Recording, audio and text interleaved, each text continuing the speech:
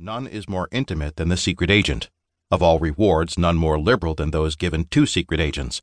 Of all matters, none is more confidential than those relating to secret operations. Sun Tzu. Fort Hood, Texas. The air should have been 85 degrees instead of 65, but that's how things were now that less sunlight reached the surface of the planet. Still, the cooler air would make for a comfortable run. Not a long one, just 3.15 miles around an oval-shaped course located just off Sadowski Road. The run was a daily ritual, something Victoria McIntyre did each morning before taking a shower and reporting to work at Fort Hood Special Forces Command. As Victoria ran, she heard the rhythmic slap, slap, slap of feet coming up from behind her and pulled over to let the fast mover by. Except that he didn't pass. And when she turned to look, Victoria saw that General Bo McIntyre was running next to her. Her father had a high forehead, arched eyebrows, and intense eyes. His typical I-don't-give-a-shit grin was firmly in place. "I knew I could find you here. You're way too predictable. That could get you killed." "Would that bother you?" "Of course it would," he answered. "Good officers are hard to find." And that, Victoria knew, was as mushy as any conversation with her father was going to get. That was fine with her. They knew what they knew, and there was no need to discuss it constantly. Would Robin agree? No, she liked the gushy stuff.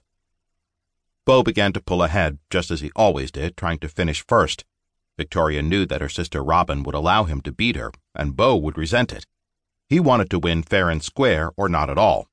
So Victoria increased her pace, blew past him, and left her father in the dust. She was sitting on a bench when he finished the run. He plopped down beside her. "I'm getting old." Victoria nodded. "And cantankerous." "I've always been cantankerous." "True, I can't argue with that."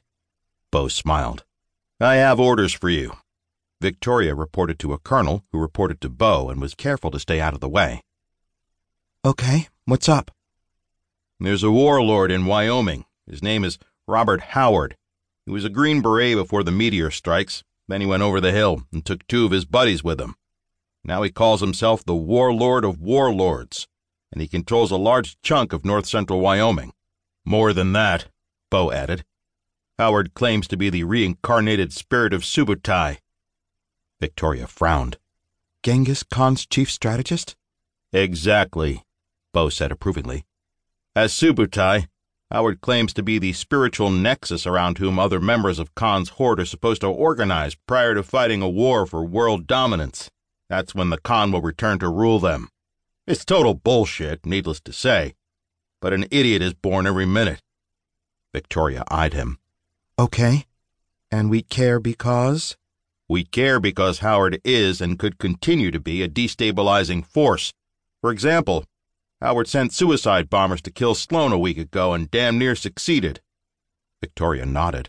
"According to the intel summary, Sloan killed 2 people himself." Man has balls," Bo admitted.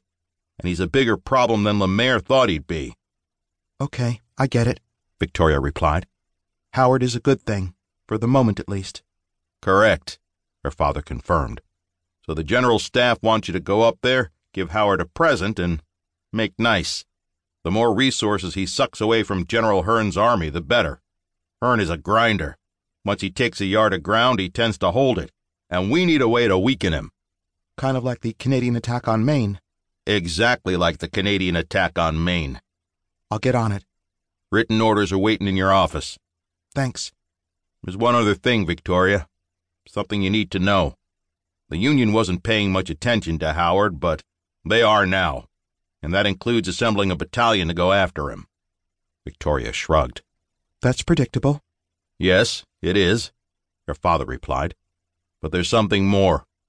We have an agent in that battalion, and according to him, your sister has orders to join the unit."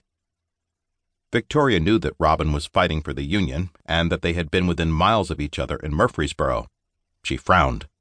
"Why are you telling me this?" "Because even though Robin was too lazy to attend the academy and went to OCS, she's had more than her share of success as a cavalry officer.